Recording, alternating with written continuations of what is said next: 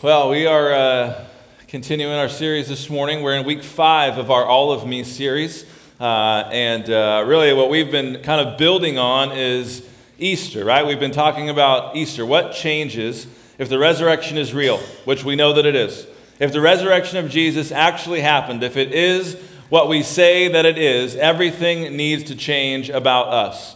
Right? And we talked about this exchange that we make between us and God. We give up all that we are, everything that we are. We've so far talked about our emotions, our desires, our will. We give up everything that we are. We'll get into more as we keep going in this series. But we give up everything that we are. And in return, we get all of God. You will never find a better deal ever. I don't care if you are the thriftiest coupon shopper in the world. You will never find a deal that is just like this. I give up everything that I have, and in return, I get all of God. Are you kidding me? This is the best. This is a deal of a lifetime. It actually is a deal of a lifetime, right? This is the greatest deal in all of history. This is it, and this is what we've been talking about. As a person who is filled to the brim of Jesus Christ, everything changes. This exchange that I have made, all of me for all of him, changes everything. Those first 2 weeks of the series, we really talked about that exchange. Then we talked about our emotions and our desires, about that God doesn't want us just to know him, but to enjoy him and to love him and to feel loved by him, to know that our desires can only be satisfied through him. And then last week we talked about our will and really the shifting the question from God, help me find your will, to God, align my life with your will. It's not about, God's will is not lost. We're not on like I think I said last week, we're not on a cosmic Easter egg hunt trying to find the will of God. The will of God, Jesus comes inside of us. The Holy Spirit is in us, helping us to live out the will of God. All right, God, help me align my life with your will. That was last week. This week, really what we've been talking about is really maturing into the image of God. This is really what this series is all about, if you really want to get down to it. This is what this series is about, maturing into the image of God. It's allowing our emotions and our desires to reflect the image of God. It's about allowing our desires, our will to reflect the image of God. But I think the place that maybe this is the most important, and probably we should have talked about this already, is our mind. Is our mind. There's a familiar passage, Romans chapter 12, that I want to revisit this morning. So if you'll turn there with me, Romans chapter 12, we're going to read verse 1 and 2. If you're in one of our pew Bibles and need that, it's on page 975. We're going to be a lot of places this morning, but really we're going to base it off of here. And I love this passage. I think I've probably talked about it once or twice. It's a good passage. I just want to revisit it this morning because there's so much good stuff in this passage, especially as we think about all of me. All right, we've talked about our emotions, we've talked about our desires, we've talked about our will. This passage also talks about our will a little bit. Well, let's talk about this morning about giving my mind. What does it mean to give all of my mind to God? All of me, my mind included. So we're going to turn there this morning, and we're not getting very far. The first word, therefore. I love that some of you didn't even look down, right? You knew it was coming. You knew what was going to happen. We're stopping right here. Therefore, what is the therefore? Really, in light of everything else. The author here is just saying, like, look, hey, in light of everything we've just talked about. And what have we talked about, Paul? We've literally talked about everything. What haven't we talked about in the book of Romans so far? We've talked about what God has done for us, how much he loves us. We've talked about his sovereignty. We've talked about his forgiveness and his love and his grace and his power. 6:23, the wages of sin is death, but the gift of God is eternal life in Christ Jesus. This is really what we've been talking about in the book of Romans. And in light of all of that, here's what we read. Therefore, in light of all of that, I urge you, brothers and sisters, in view of God's mercy, to offer your bodies as a living sacrifice, holy and pleasing to God. This is your true and proper worship. I want to stop there. We'll get to verse 2 in a second. But I want to stop there and just kind of unpack what we've just read here. I want us to notice some things. First of all, there's a command in this verse. We need to offer. What are we offering? We're offering our bodies. We're offering, the offer. Right? We're offering something at a certain point of time. That's what this verb is. Offer it right now. Offer your bodies as a living sacrifice. That word, living sacrifice, if you don't have it starred or circled, you could do that. Why is that? That's a weird phrase. Living sacrifice is a super weird phrase because sacrifices are typically dead. That's what a sacrifice does. The sacrifice dies for something. Sacrifice is given in place of something. So this phrase that Paul is using is such a weird phrase. Offer your bodies as a living sacrifice. What does that mean? It means in light of all that God has done, live your life as if it were not your own. Live your life as if it were not your own. Live your life for God. Make the life that you live the life that God lives through you. Offer your bodies as a living sacrifice, holy and pleasing to God. It's, God, I'm living the way that you want me to live. It is, God, it's essentially what we were talking about last week. God, align my life with your will. Not my will, but your will be done. This is what this is. Offering my body as a living sacrifice. Not about me. It's about you. So there's a command here. Offer our bodies living sacrifice, holy and pleasing to God. There's also motivation here. What's the motivation? It's not a kind of a get with the program soldier kind of motivation either. What's the motivation here to offer our bodies as living sacrifice? It is in view of God's mercy. In view of God's mercy, offer your bodies. In light of all that God has done, God has loved you. He has forgiven you. He has paid for your sins. He has put His Spirit within you. He has taken you from a kingdom of darkness into a kingdom of light. He has adopted you as a son or a daughter. He has a purpose for you. He has laid down His life for you. He has risen again for you. And in light of this mercy, the step is to offer our bodies as a living sacrifice, to live for Him. The motivation is that the mercy of God has been shown freely to us. The motivation is that while we were still sinners, Christ died for us. This is the motivation. The mercy is the motivation. So there's a command, there's a motivation, but there's also a reason. Therefore, offer your bodies. It says this is true and proper worship. Some translations, which I actually like better, say this is your spiritual act of worship. It's worship. The reason is because this is how we worship God. We give Him all of us. This is worship. Worship is deeper than just coming and singing or coming and hearing a word from God. Worship is our lives. This command to offer our bodies as a living sacrifice, holy and pleasing to God, in view of God's mercy, right? This motivation to offer is done so as worship. This is why we do it. We worship. This is what God wants the most. God wants you, every aspect of you. This is what He wants. All right, and that's verse 1. Now we get to verse 2, and we start talking about kind of the why, right? Or the how.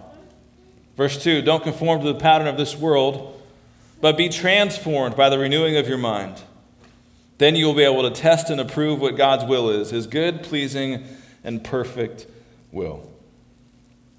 I want us to see the progression in these two verses. And just kind of see how God makes things new.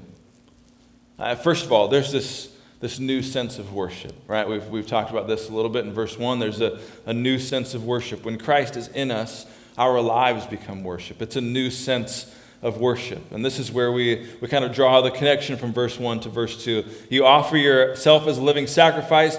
Christ comes in you. He lives in us. There's this kind of fundamental transfer that we have been talking about, this exchange that happens of who is at our core. Our natural desire is essentially to worship us. We are at the core of who we are. My personality, my desires, my will is at the core of who I am. But there is now this fundamental shift in who's at the core of me. The core of me is no longer me, but it is Jesus. And as the core of me is Jesus, it changes our allegiance. It's a transfer of worship, essentially. And we no longer worship ourselves, we worship Christ. And that's what 12:1 is setting up. And then there's this new mindset that we have to live in. Don't conform to the pattern of this world. There's sort of a new pattern coming.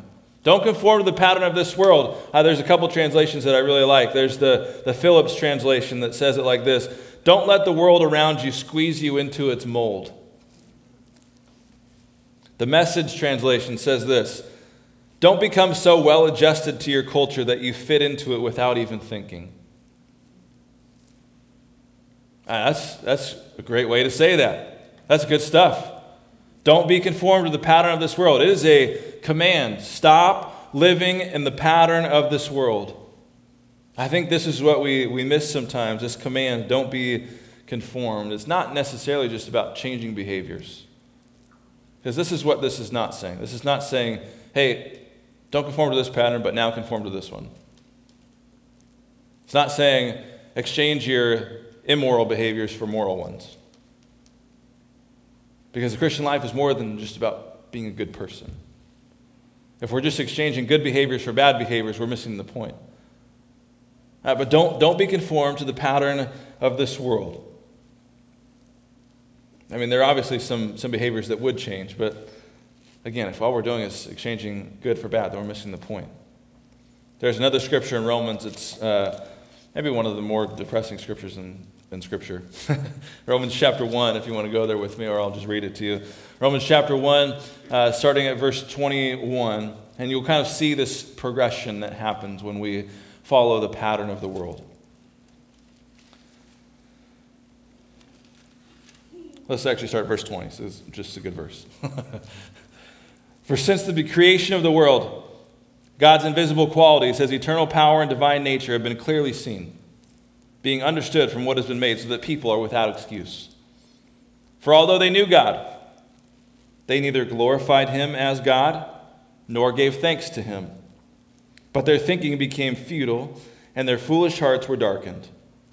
Although they claimed to be wise, they became fools and exchanged the glory of the immortal God for images made to look like a mortal human being and birds and animals and reptiles. Therefore, God gave them over in their sinful desires of their hearts to sexual impurity for the degrading of their bodies with one another.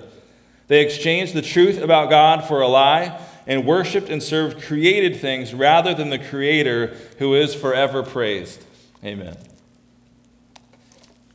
I read this verse and there's this fundamental pattern that we see here, that you could make a great argument this is the pattern of the world. What's the pattern? Well, first of all, there's this worship that is misplaced. There's a misplaced worship in this whole thing that just permeates this whole passage. They neither glorified him as God, right? Verse 21. They worshiped and served created things, verse 25. They were not worshiping God. This is where it starts. Right? Before faith in Christ, we have at our core being a creature that worships ourselves before God. They exchange worship for a creator for the created. And we see quickly how this affects our minds, because kind of they go from misplaced worship into misplaced thoughts. Right? Minds that are prone to worship ourselves before God, we see it in our minds. I mean, we see it in our minds sometimes. How easy is it to lose focus sometimes? We're praying, we get distracted. We're doing something, we get distracted, and we lose focus. There's a couple passages in Ephesians chapter 4, if you want to go there with me. Ephesians chapter 4, verse 17, and we see this again in the church in Ephesus. So I tell you this and insist on it in the Lord, that you must no longer live as the Gentiles do in the futility of their thinking. They're darkened in their understanding and separated from the life of God because of the ignorance that is in them due to the hardening of their hearts. Having lost all sensitivity, they have given themselves over to sensuality so as to indulge in every kind of impurity, and they are full of greed. That, however, is not the way of life you learned when you heard about Christ and were taught in him in accordance with the truth that is in Jesus. You were taught, with regard to your former way of life, to put off your old self, which is being corrupted by its deceitful desires, to be made new in the attitude of your minds, and to put on the new self, created to be like God in true righteousness. I just think that we see again this kind of disordered worship leads to disordered thought. There's this connection between who we are and what we worship and the way that we think. There's this connection that is in here. And then when there is a fundamental change in who we worship and how we worship, then there is a fundamental change in the way that we think. He's saying, look, these people, like they were given over to the futility of their thinking, but this is not the way that you were taught. This is not the way that you were taught. There's disordered worship or misplaced worship leads to misplaced thinking, which leads down the step again to misplaced desire. Romans 1 again, they claimed to be wise, but they became fools. Verse 24, God gave them over in the sinful desires of their hearts. So see this pattern. They worshipped creators that created things instead of the Creator. They were given over to the futility of their minds. And then God gives them over to the sinful desires of their hearts. And then in verse 24, it just gives us just a full list of behaviors of what they're doing. God gave them over in the sinful desire of their hearts, sexual impurity for the degrading of their bodies with one another.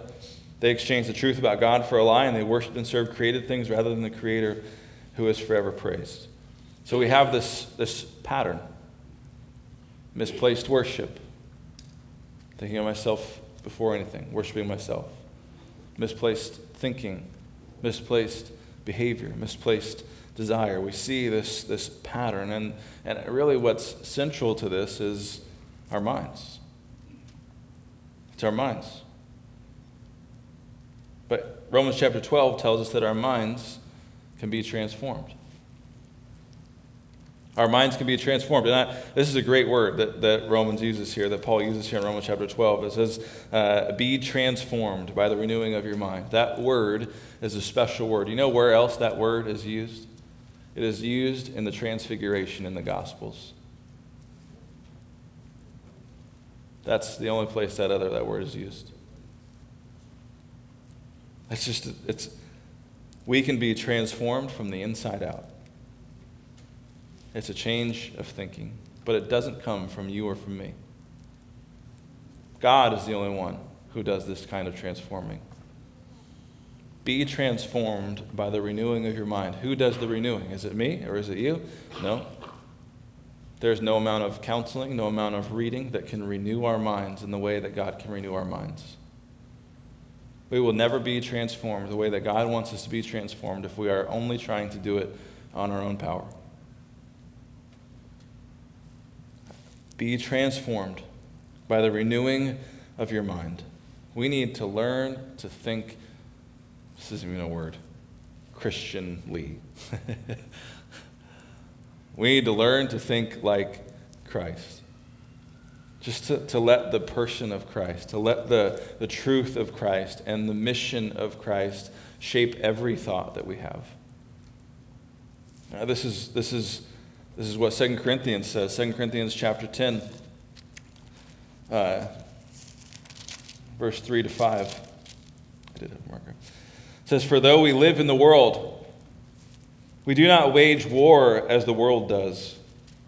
The weapons we fight with are not the weapons of the world. On the contrary, they have divine power to demolish strongholds. We demolish arguments and every pretension that sets itself up against the knowledge of God. And we take captive every thought to make it obedient to Christ.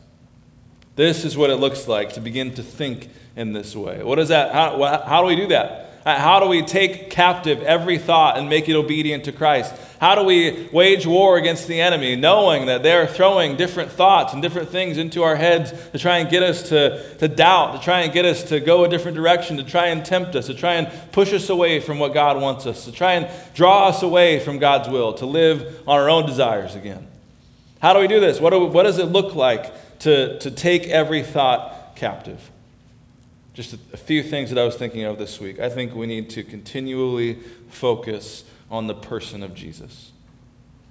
Focus on the person of Jesus. Keep on being transformed. It is not an instantaneous thing. This word here is not a be transformed by the renewing of your mind. It is continually be transformed. My transformation is now, it is tomorrow, it is the next day. I'm continually being transformed by the renewing of my mind. We need to continually focus on the person of Jesus. We don't just reprogram instantly. All right, we don't become a Christian and all of a sudden our mind is just like different. Sometimes we'll have a behavior that's different. Sometimes we'll do some things, but it's not typically an instantaneous thing. Jesus continually transforms our minds. He is continually moving and working and teaching and shaping. This is how when we continually focus on Jesus Christ, this is how he moves. You go back in 2 Corinthians chapter 3, verse 18, it says, "And we all who with unveiled faces contemplate the Lord's glory, and we all who with unveiled faces contemplate the Lord's glory are being transformed into his image with ever-increasing glory, which comes from the Lord, who is the Spirit." We are consistently being transformed into his image. We take captive not just some of our thoughts, but all of our thoughts. When we watch the news, when we read reports, when we talk to our coworkers or our friends, when we read this or watch this, how can we take those thoughts and make them captive to Jesus? It takes some practice, but we need to continually focus on the person of Jesus Christ. We also need to submit to the Spirit of Christ within us. If you have said yes to Jesus, you have been given the Spirit of God. And we need to submit to the Spirit of Christ within us. I love that last part of 2 Corinthians. We are, what does it say? We are being transformed into his image with ever-increasing glory, which comes from the Lord, who is the Spirit. This is the same picture as Romans chapter 12. Right? It is the Spirit that is not us that transforms our mind. It is the Spirit of God at work within us. This is not something that is done by you. This is something that is done for you and to you and with you by God. The renewing and transforming of your mind is something that we need to submit to. How do we do that? How do we submit to the Spirit of God? We need to be in this book. We need to know the Word of God. If we're going to be able to hear God speaking to us, we need to know the God who is speaking. And we do that by reading this Word and by being consistent in our prayers. Amen. What we put in directly affects what comes out. Amen.